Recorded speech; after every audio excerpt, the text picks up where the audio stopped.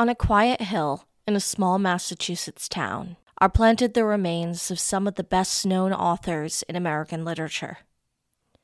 The cemetery itself is in many ways the vision of these individuals.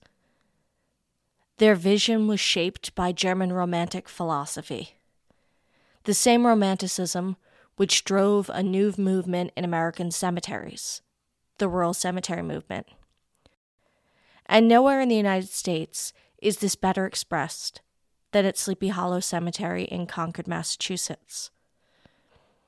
This cemetery, still active today, is remarkable, not just for the people who are buried there, but for how their ideology shaped the cemetery itself, and continues to capture the American imagination more than 150 years later.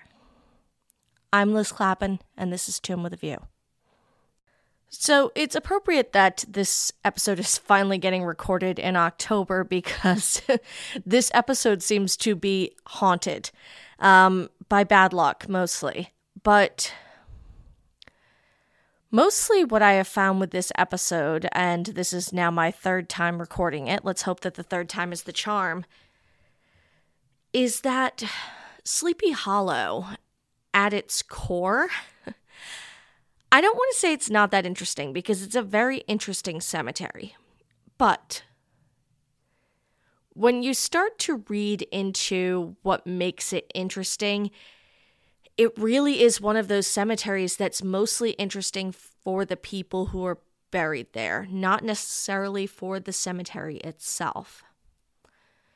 Indeed, much of what's been written about the cemetery is either apocryphal or not well substantiated, and any articles that you read in popular publications always come back to the same basic facts.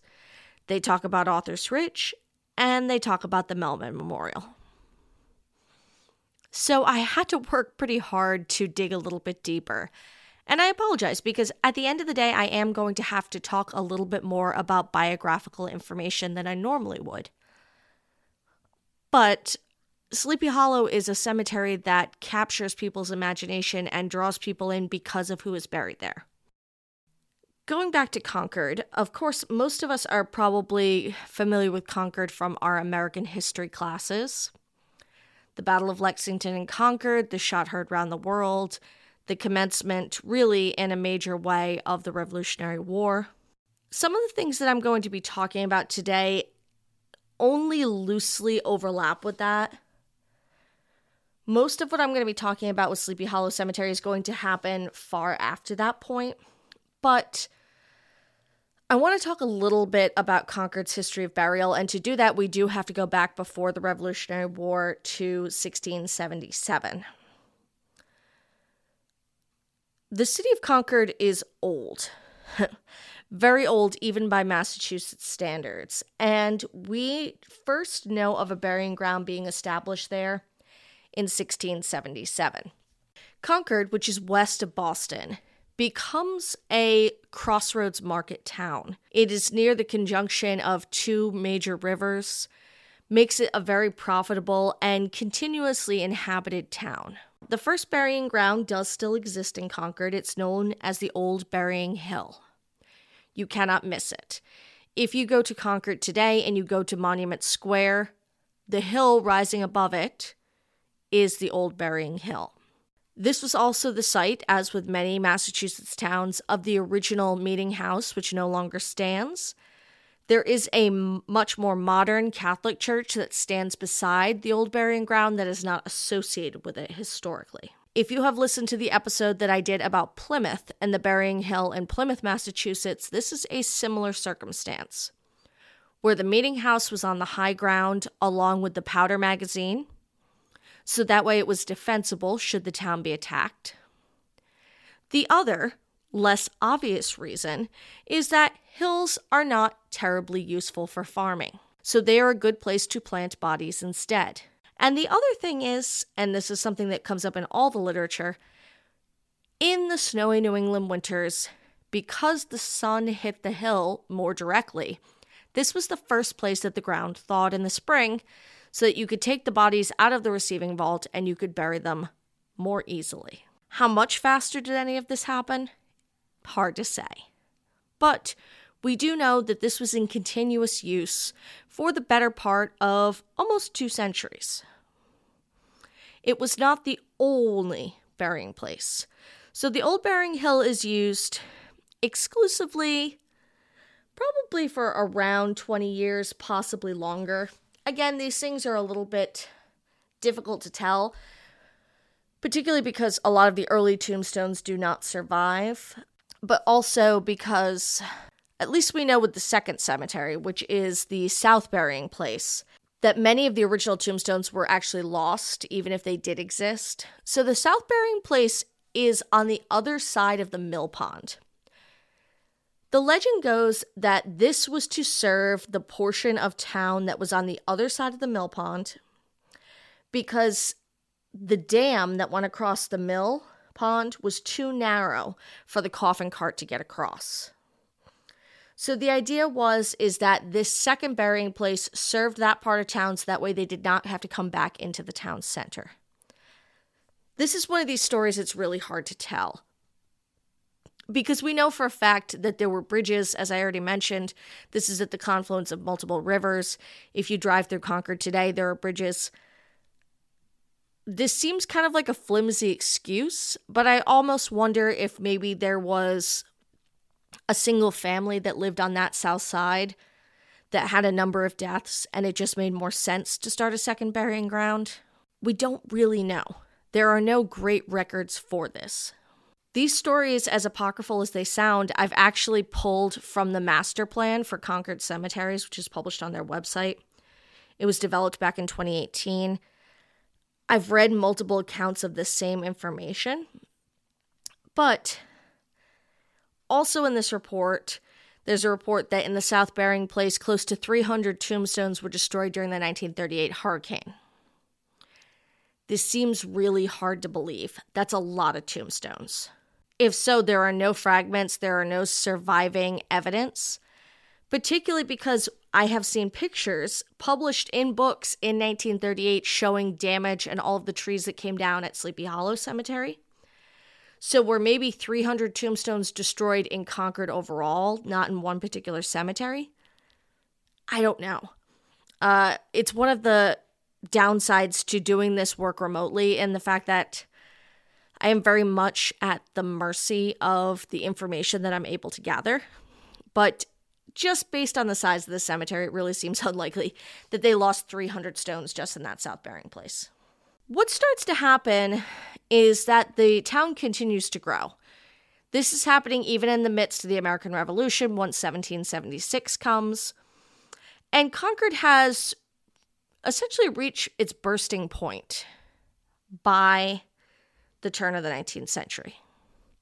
So much so that the decision is made in the 1820s that they are going to have to start a new burying ground. And that is exactly what they do in 1823, is that they purchase land for a new burying ground.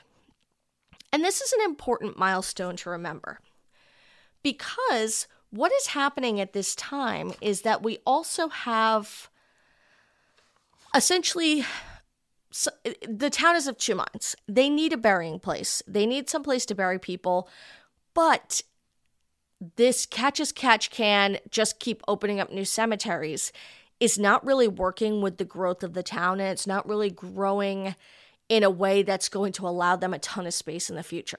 So while they open the cemetery and they realize that they're going to need to put some bodies there, at this point they start a larger discussion about what the long-term plan for a cemetery should be. And in this respect, I think that they are taking a page out of New Haven's book, that they are looking at this and they are trying to look multi-generationally at how to have a plan for cemeteries. This being 1823, we still don't have a great model beyond the New Haven burial ground, what's today the Grove Street burial ground. This is still almost a decade before Mount Auburn is founded, so they have the idea that they need a better plan, but they also are desperate for extra space. What happens next is that they start to consider their options. And this is where we're going to diverge a little bit because I want to bend off and I want to talk a little bit about what else is happening in Concord at this time. Because aside from a voracious need for burial space, Concord is starting to develop under an ideological growth pattern. And I'm going to start this story with a man named Ralph Waldo Emerson. He went by Waldo, and he is born in 1803, right at the turn of the 19th century in Boston. He is the son of the Reverend William Emerson, a Unitarian minister, and his wife, Ruth Haskins. He is one of 8 children, only 5 of whom lived to adulthood. In true 19th century fashion, 3 of these siblings will actually die of tuberculosis, and his father will follow not long after when he is just 8 years old. Young Waldo is a pretty voracious learner. He attends Boston Latin, the oldest secondary school in the United States, and will eventually go on to Harvard. He graduates young and is the class poet and decides that he wants to go to divinity school, just like his father. He will be ordained in 1829. Young Ralph Waldo, he struggles with his calling as a minister. In fact, he once said, quote, "I have sometimes thought in order to be a good minister, it was necessary to leave the ministry. This profession is antiquated. In an altered age, we worship in the dead form of our forefathers." This is a slippery slope into what will largely become part of the Second Great Awakening, part of a radical form of Christianity that indeed at some points was so radical that he actually denied the divinity of Christ. While he is raised a Unitarian, and if you know anything about the Christian sects, the Unitarians are about as rock and roll hippie as it gets when it comes to Christianity. They were not radical enough for him. And Ralph Waldo in his studies has started to pick up on a number of wider patterns, philosophies and ideas, particularly from Germany, that he finds do not align with any of the traditional Trinitarian divinity that he has been raised under. Now, like any young man, he also falls in love with a woman named Ellen Louisa Tucker. He also marries her right around the time that he is ordained. But being the 19th century, you know this isn't going to end well. Within 2 years, she dies at just the age of 20. Along with his siblings and his father, her death will greatly affect Ralph Waldo Emerson. In fact, she is buried in Roxbury near Boston, and he supposedly visits her grave almost daily. Up until the point that, on the first anniversary of her death, March 29, 1832, he opens her coffin to look on her face. I've said it before, I'll say it again. In the 19th century, people were much less grossed out by the sticky, ooey gooiness of death than we are today. And in fact, seeing the processes of death, seeing the ravages that time wrought on the body, was not something that necessarily repulsed people. In fact, they considered it to be a part of the mourning process. But regardless, this deeply affects him. This affects the way that he sees mortality, and it affects the way that he sees death. And he begins to see death as a return to nature. He begins to wholly believe in pantheism, that God is not separate from the world, but rather he is an expression of the sublime, that nature is the soul of infinitude. With this ideology, he makes a move. And he makes this move based on the movements of Ezra Ripley, who was his stepfather. In 1834, just 2 years after he opens up his late wife's coffin, he moves into the Old Manse. Now, the Old Manse will probably be best known later for its association with Nathaniel Hawthorne, who writes a book called Mosses from the Old Manse. And guess who he rents the house from? Ralph Waldo Emerson. So following his stepfather to Concord, Ralph Waldo also heads there. And he begins to really change directions with what he wants to do with his life now that he has left the ministry. In 1833, right before leaving Boston, he held the first lecture of his career. And this would be the first of over 1,500 lectures that he would lead throughout his life. Today, in an age of streaming, we don't really understand the attraction of lectures, but these were one of the great interests of the 19th century. Lecturers would be paid between $10 and $50 per lecture, and this is what people did for entertainment. People would speak on a wide variety of topics. They would give philosophical musings, and Emerson, with his booming voice, honed at the podium when he was a minister, was one of the most popular lecturers that ever came out of Boston. Within a year of moving back to Concord, he has bought his own house, and he has married his second wife, a woman by the name of Lydian. Her name was actually Lydia, but he thought Lydian sounded much more poetic. That was exactly what these people were like. So now he is touring on the lecture circuit, making a very healthy living.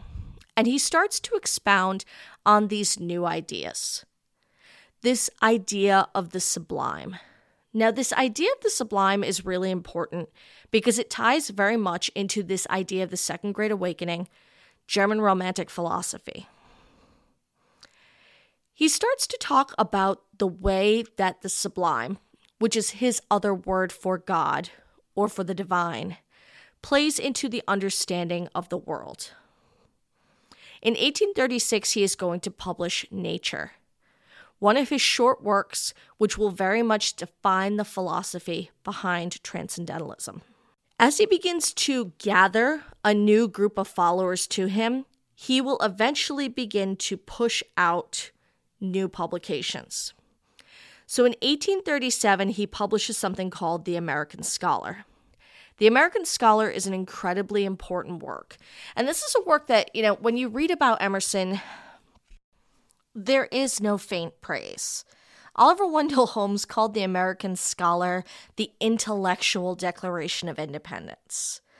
Friedrich Nietzsche would later call Emerson the most gifted of Americans. Walt Whitman just referred to him reverently as the master. And it's in The American Scholar that the groundwork, not just for Transcendentalism as an ideology, is laid, but the philosophy that really will draw people to Ralph Waldo Emerson. And he said, quote, "In all my lectures, I have taught one doctrine, namely the infinitude of the private man." So I have to pause here because I need to remember that not everybody necessarily remembers their American literature from high school. And I don't know when the last time was that you picked up Goethe. So Transcendentalism, for those of you who may not remember, is one of these really early and really significant movements in American literature. So everything that I'm talking about here, The American Scholar, Nature, then the works that will come later, Self-Reliance, Civil Disobedience, Walden, all of these works center around this intellectual ideology that is starting in Concord and very much has its nexus in Ralph Waldo Emerson, his training in the Unitarian Church, that he combines with this German Romantic philosophy from people like Goethe. And the basic tenets are a couple of things. First of all, it believes in this infinitude of the individual. Transcendentalism very much sees society and the creations of man as being corrupt. That we come from a pure place. The sublime is the purity of nature. And that as we have lost that purity and connection to nature, we have been corrupted as a result. So seeking out nature, seeking out your own self-reliance, not relying on others or the institutions of society, is the purest and most absolute form of expression. As a teenager, this was something that I really struggled with. So if it doesn't necessarily seem terribly logical, that's okay, because it combines a lot of different ideas. It combines social practices with philosophy, with divinity. Probably the most classic example is going to be Henry David Thoreau's Walden. The idea that he left society and went out in the woods to live by himself to truly experience life. He didn't believe that life could be found in the creations of man, but rather in the pure expression and understanding of nature. I've always said he conveniently did that in a place that he could just go down the street and still get a pastry if he really wanted to, so how much did it actually cost him? But Concord, Massachusetts is going to be the basis for this. And if you have been listening for a long time, if you have been listening to my discussion of particularly the rural cemetery movement, you definitely are going to see a lot of connection in this. So Emerson is essentially the big daddy of all of these transcendentalist followers that he starts to draw in.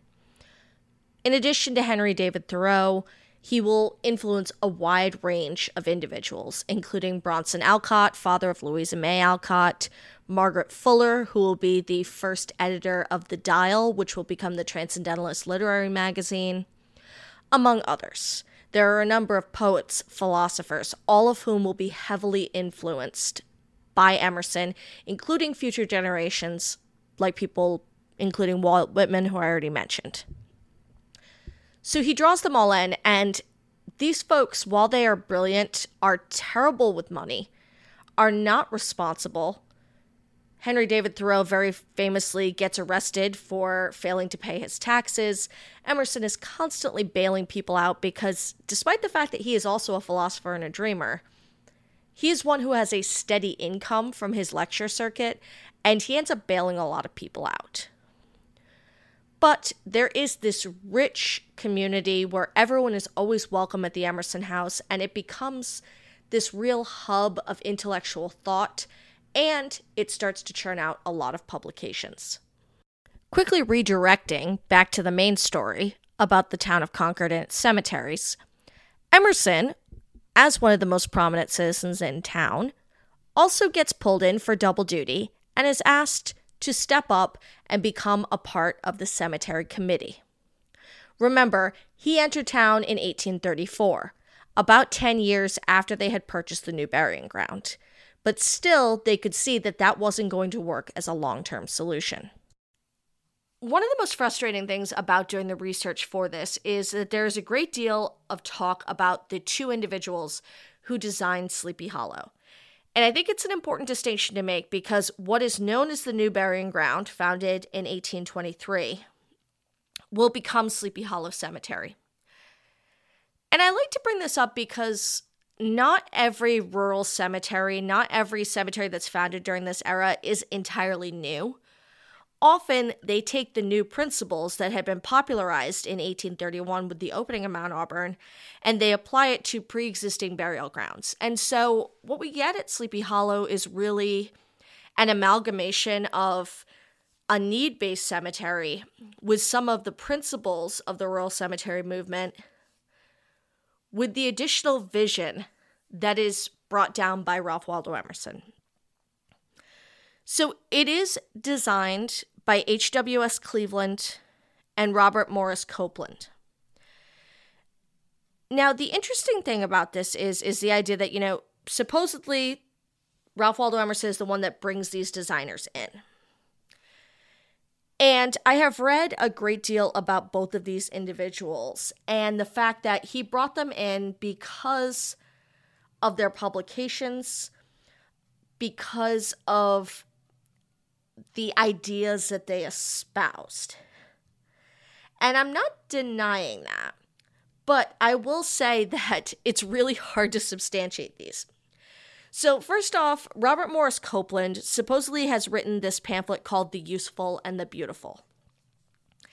And at least from the reading I have done, it seems like he is the true Emerson devotee here, that they went hand in hand. Now, if you can find a copy of The Useful and the Beautiful, please, I beg of you, send it my way, because you are a better researcher than I.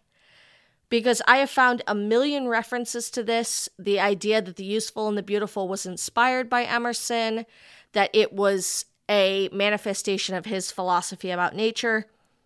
Can't find a copy of it anywhere. Not to save my life.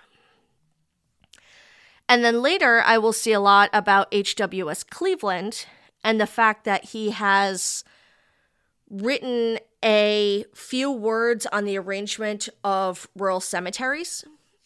And so they make it seem like these two have written these really impactful pieces of literature, The Useful and the Beautiful, and a few words on the arrangement of rural cemeteries, and that they have created a cottage industry out of this. Well, doing a little bit of digging, H.W.S. Cleveland, which I'll get more to both of them in a minute, he did write that.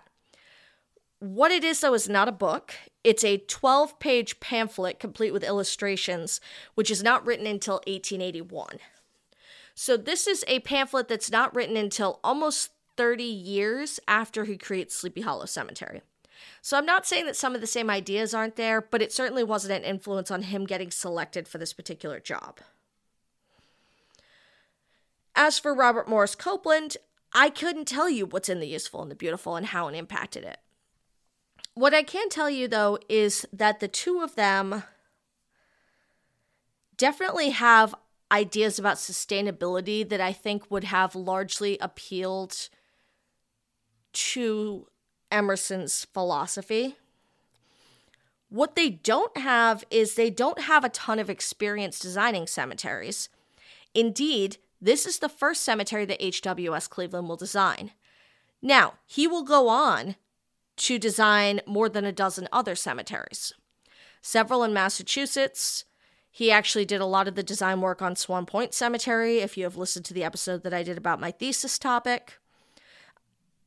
He designs Hillside Cemetery in St. Paul, Minnesota, Marionette Park, Illinois. He's designing all over. Midwest, East Coast. He even does an expansion at Graceland Cemetery in Chicago. But all of it starts with Sleepy Hollow. So I think that a lot of people, when they write about H.W.S. Cleveland and the impact that he and Robert Morris Copeland had on Sleepy Hollow, they're kind of putting the cart before the horse, because this is where they started. What was it about them that really attracted Emerson, and why did he convince the town to hire them to lay out Sleepy Hollow? Well, Emerson believed very strongly that this particular piece of land was special, and that if they were going to use it for a burial place, that it should be an area that was useful for both the living and the dead. The cemetery today is quite striking because if you go in, there is a large natural amphitheater. Author's Ridge, where Emerson and all of his compatriots are buried, is actually on the far side of the amphitheater up on a hill. What's interesting is that land had been favored by Concord for many, many years. In fact, Nathaniel Hawthorne talked about building a house on Author's Ridge. Never happened. The second is that they are espousing a new idea, and one that separates them significantly from other rural cemeteries. And that is that the only plants should be native species versus ornamental or exotics, which were popular choices in many other cemeteries. The third was that around the water feature, land was set aside, which would eventually become the Great Meadows National Wildlife Refuge, a protected area that continues today. Emerson was also very concerned about the rapid deforestation of Concord. As the town grew, they were losing more and more of their green space. So he saw a cemetery as a way that they could actually preserve more of the landscape. So versus other rural cemeteries where the landscape had been largely cleared and then replanted with decorative, ornamental plants, this was largely allowed to grow natural. Which may not seem like that crazy an idea, but it actually was at the time. Now, this is right on the edge of that early first burst of the rural cemetery movement. Starting in 1831 with Mount Auburn, it sort of continues through the Civil War. Well, Sleepy Hollow is officially founded in its modern iteration in 1855, so right on the cusp of the end of the early rural cemetery movement. Keep in mind that after the war, cemeteries will be simplified and will start to go towards the landscape lawn or lawn park model. But I think it's incredibly important to emphasize the fact that Emerson did not just see this as a practical undertaking. This was not just, oh, we need a new cemetery. He saw this as an early step in the conservation movement in America. some of the groundwork for what would later happen with the national parks, that would later happen across the United States, really finds some of its nexus here with deliberate planning of public spaces in a small town in Massachusetts. I think to get a better picture, what will really help you is to hear, in Emerson's own words, his dedication of the cemetery, which happened on September 29th, 1855. Citizens and friends, the committee to whom was confided the charge of carrying out the wishes of the town in opening a cemetery have proceeded so far as to enclose the ground, cut the necessary roads, and laid off as many lots are likely to be wanted at the present. They have thought fit to call the inhabitants together to show you the ground, now that the new avenue make advantages appear, and put it at your disposition.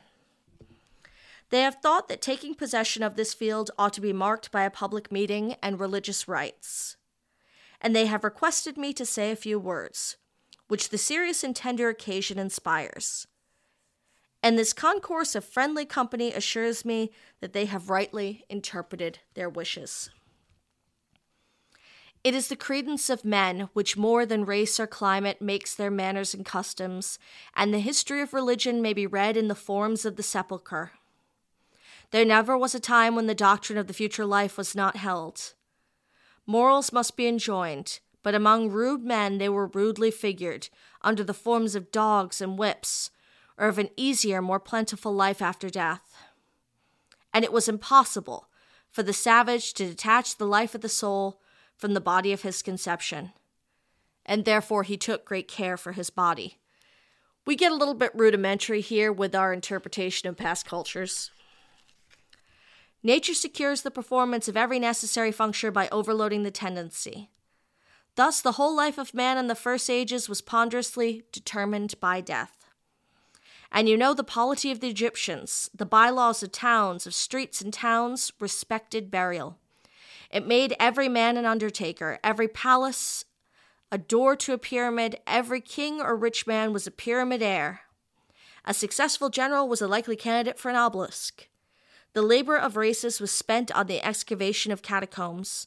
The chief end of man was to be buried well. The arts most in request were masonry and embalming, to give immortality to the proper body.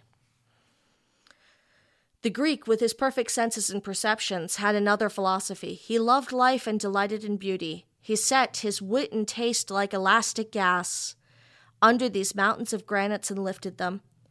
He drove away the embalmers, he burnt his body. He built no more of these doleful mountainous tombs. He adorned death, brought wreaths of parsley and laurel, and made it bright with games of strength and skill with chariot races. Nothing can excel the beauty of his sarcophagus. He carried his arts to Rome and built his beautiful tombs at Pompeii. The poet Shelley says, "These white marble cells so delicately carved, contrasting so strongly with the plain dwelling houses, that they seemed not so much tombs as voluptuous chambers for immortal spirits." And the modern Greeks in their Roman songs ask that they may be buried where the sun can see them, that a little window might be cut in the sepulchre from which the swallow might be seen when he comes back in the spring. Christianity brought new wisdom, but learning depends on the learner. So more truth can be conveyed than the popular mind can bear. And the barbarians that received the cross took the doctrine of the resurrection as the Egyptians had done before. It was an affair of the body and narrowed again by the fury of the sect, so the grounds were sprinkled with holy water to receive only orthodox dust. And to keep the body still more sacredly safe for resurrection, it was put up in the walls of the church, and the churches of Europe are really sepulchres. Meantime, the true disciples saw through the letter of the doctrine to eternity, which dissolved the poor corpse, and nature also gave grandeur to the passing hour. They wished their memory to be sweet, that holiness should perfume their graves. In these times, we see the defect of our old theology, its inferiority to the habit of thought. Men go up and down, science is popularized, the irresistible democracy, shall I call it, of chemistry, of vegetation which recomposes for new life every decomposing particle. The race never dying, the individual never spared, has impressed on the mind of the age of futility of these old arts in preserving. We give our earth to earth. We will not jealously guard a few atoms under immense marbles, selfishly and impossibly sequestering it from the vast circulations of nature, but at the same time fully admitting the divine hope and love which belong to our nature, and wishing to make one spot tender to our children, who shall come hither in the next century to read the dates of these lives adorned also. Our people, accepting this lesson from science, yet touched by the tenderness which Christianity breathes, have found a mean in the consecration of gardens. The simultaneous movement has, in 100 cities and towns in this county, selected some convenient piece of undulating ground with pleasant woods and waters. Every family chooses its own clump of trees. We lay the corpse in these leafy colonnades. A grove of trees, what benefit or ornament is so fair and great? They make the landscape, they make the earth habitable, their roots run down like cattle to the watercourses, their heads expand to feed the atmosphere. The life of a tree is 100 and 1,000 years. Its decays are ornamental, its repairs self-made. They grow when we sleep. They grew when we were yet unborn. Man is a moth among these longevities. He plants for the next millennium. Shadows haunt them. All that ever lived about them clings to them. You can almost see behind these pines the Indian with bow and arrow lurking yet, exploring the traces of the old tale. Again, not so great with the past lives. Modern taste has shown that there is no ornament, no architecture alone so sumptuous as well-disposed woods and waters, where art has been employed only to remove the superfluities, to bring out the natural advantages. In cultivated ground one sees the picturesque and opulent effects of the familiar shrubs, barberry, lilac, privet, and thorns, when they are disposed in masses and in large spaces. What work of man will compare with the plantation of a park? It dignifies life. It is a seat for friendship, counsel, taste, and religion. I do not wonder that they are chosen, badge and point of pride for European nobility. But how much more are they needed by us, anxious, overdriven Americans, to staunch and appease the fury of temperament which our climate bestows. This tract fortunately lies adjoining the Agricultural Society's grounds, which I mentioned, that's going to be the future nature preserve, to the new burial ground, the one founded in 1823, to the courthouse and to the townhouse, making together a large block of public ground, the permanent property of the town and county. All ornaments of either, too much, shall be valued to all. This spot for 20 years has borne the name of Sleepy Hollow. Its seclusion from the village and its immediate neighborhood marked to all inhabitants as an easy retreat on Sabbath day or in the summer twilight. And it was inevitably chosen by them when the design of the new cemetery was broached, if it did not suggest the design, as the fit place for their final repose. In all the multitude of woodlands and hillsides which within a few years have been laid out in a similar design, I have not seen one so fitly named. Sleepy Hollow. In this quiet valley, as in the palm of nature's hand, we shall sleep well when we have finished our day.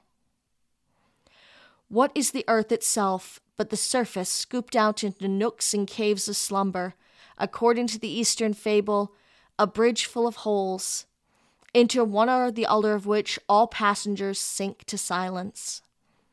Nay, when I think of the mystery of life, its round of illusions, our ignorance of its beginning or its end, the speed of changes of that glittering dream we call existence, I think sometimes that vault of sky arching there upward, under which our busy being is whirled, it is only Sleepy Hollow, with a path of suns instead of footpaths, and milky ways for truck roads.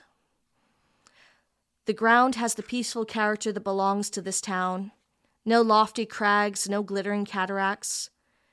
But I hold that every part of nature is handsome, when not deformed by bad art.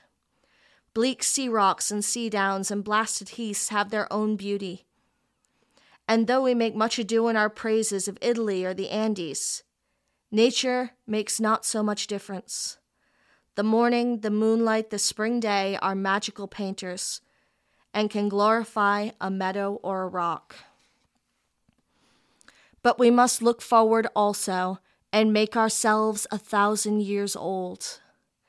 And when these acorns that are falling at our feet are oaks overshadowing our children in a remote century, this mute green bank will be full of history. The good, the wise, and the great will have left their names and virtues on the trees. Heroes, poets, beauties, sanctities, and benefactors will have made the air tunable and articulate. I suppose all of us will readily admit the value of parks and cultivated grounds to the pleasure and education of the people. But I have heard it said here that we would gladly spend for a park for the living, but not for a cemetery. A garden for the living, a home for thought and friendship. Certainly the living need it more than the dead. Indeed, to speak precisely, it is given to the dead for the reaction of the benefit of the living. Now, that's a little bit maybe more than I needed to read, but I think it's important to understand that he sees the creation of a cemetery as the creation of a piece of green space that is for the benefit of the town. And he goes on to talk about how the school children will be able to take their lessons on the hills, that they will be able to study and walk under those oaks. I think it's a fascinating idea because this is something I think that is often not taken into account today when we talk about cemeteries as green space and the value of them, particularly in urban areas. Now, even today, Concord, Massachusetts is far from an urban area. It's not. It's still relatively open. But you have to give Emerson credit because he saw the writing on the wall. The same thing that sent Thoreau out into the woods to live in the cabin at Walden Pond and the growth of their community was what drove that. Saw that it was changing, that it was becoming more commercial, that they were not going to be able to keep the culture of that place quite the way that it was. And so in many ways, the founding of Sleepy Hollow, aside from need, is an act of resistance. And, Emerson goes on to talk about how a cemetery is in many ways truly egalitarian, and that the various styles of graves in the cemetery reflect the different ideas that the living have about death, that they reflect people's different beliefs, different ideas, and that the grave is an equal place. Now, interestingly enough, and I mentioned this at the beginning, Sleepy Hollow is still an active cemetery. And based on their master plan, they do still have enough grave space to serve them for another 60 years. They are definitely anticipating this, and they are looking at options like mausolea, like columbaria, scattering gardens. They understand that they will run out of land eventually, but they have done pretty well. I would be remiss if I didn't mention the fact that you do need to either be an inhabitant of the town of Concord or a former inhabitant if you would like the privilege of being buried there. The most expensive parts, unsurprisingly, are going to be the parts around Author's Ridge. So this is probably a good point to pause and go back to the story. So after this is dedicated in 1855, the authors start dying. Margaret Fuller had actually already died in 1850 prior to the dedication of Sleepy Hollow. Because of where she died and the circumstances surrounding her death, she was actually buried elsewhere. If you want to visit her, you can go see her at Mount Auburn in Cambridge. Henry David Thoreau dies of tuberculosis, another tuberculosis death, very 19th century, at the age of 44 in 1862. 2 years later, Nathaniel Hawthorne dies at the age of 60. Both of them are buried on Author's Ridge. Both of them have relatively modest stones. Definitely the most impressive of all of the stones, I guess, individual stones, is going to be Emerson's himself. Emerson will not die until 1882. He dies of pneumonia, but starting in the 1860s, his memory did begin to fail, and unfortunately, rapidly through the 1870s, he does have considerable memory loss. I thought it was interesting that when he dies, he's buried in white robes that were given to him by Daniel Chester French, which, if you're not familiar with Daniel Chester French, he is the man who sculpts Lincoln on the Lincoln Memorial. He is a sculptor, also buried at Sleepy Hollow Cemetery, and he sculpts the second best known feature of the cemetery, which is the Melvin Memorial. It's a memorial to multiple sons from Concord who are killed during the Civil War. Just goes to show you that all of the artistic types in Concord all have some sort of connection.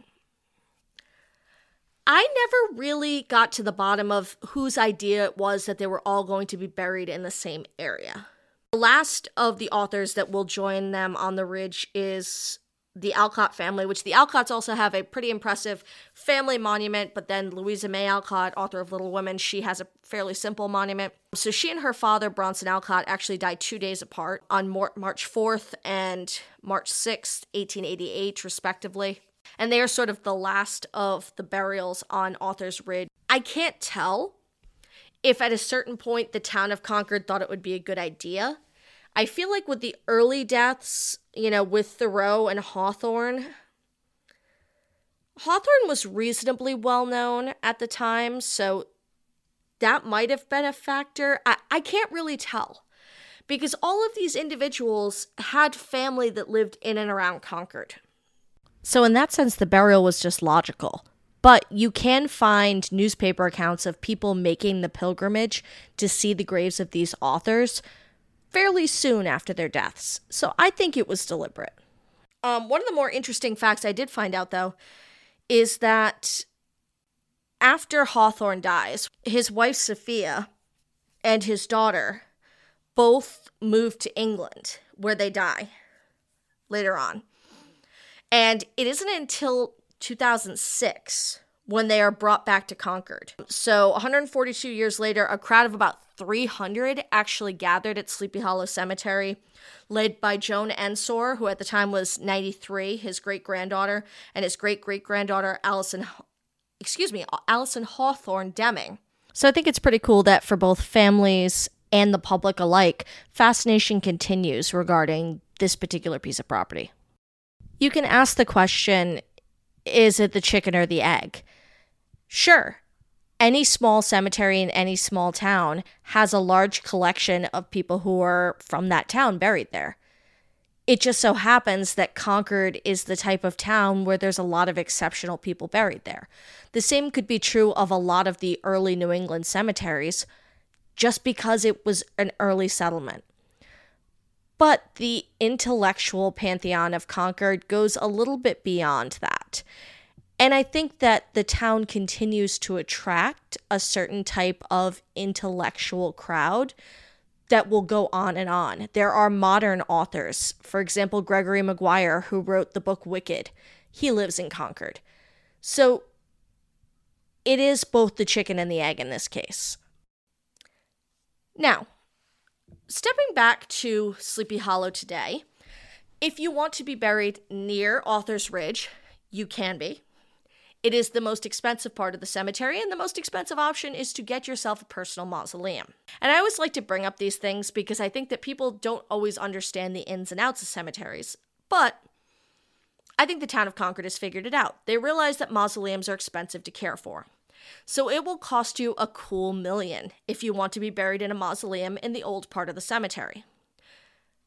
$500,000 for the mausoleum, $500,000 for perpetual care, which I can't help but applaud, because having done some research into other cemeteries, most of them do not require nearly that much perpetual care money, which unfortunately you do need that much perpetual care money. Now, I don't know if they've had any takers on this, but otherwise, if you are a resident or former resident, it's going to cost you anywhere between $2,000 and $6,000 per grave. Really, if you're interested in cemeteries from a cultural perspective, it's hard to beat. And if nothing else, you can look at a landscape that, aside from the fact that it has more gravestones now, very much has the same feeling as it did on that September day back in 1855, when Emerson himself dedicated it. As always, if you are enjoying the podcast, please leave a rating or review. Apple Podcasts, Spotify, wherever you get your podcasts. It does help make me much more searchable to people who are interested in cemeteries, mourning culture, all of the wonderful things that we talk about here. I think that we made it safely to the end. I'm going to knock on wood. I think that we safely made it to the end of this episode on the third time through. At this point, 2 episodes to go, and then we are out of the re-record cycle. I do have a new episode coming for you next week. Got a big anniversary. I'm not going to tease it quite yet, but I think you will enjoy it. Other than that, going to be doing a little bit of traveling next week, but I should have the episode recorded and ready to go out before I leave. Follow along on social media, Tomb with a View Podcast on both Facebook and Instagram. If you need to get a hold of me, tombwithaviewpodcast@gmail.com. Other than that, stay safe. I will see you next week. I'm Liz Clappin. This is Tomb with a View.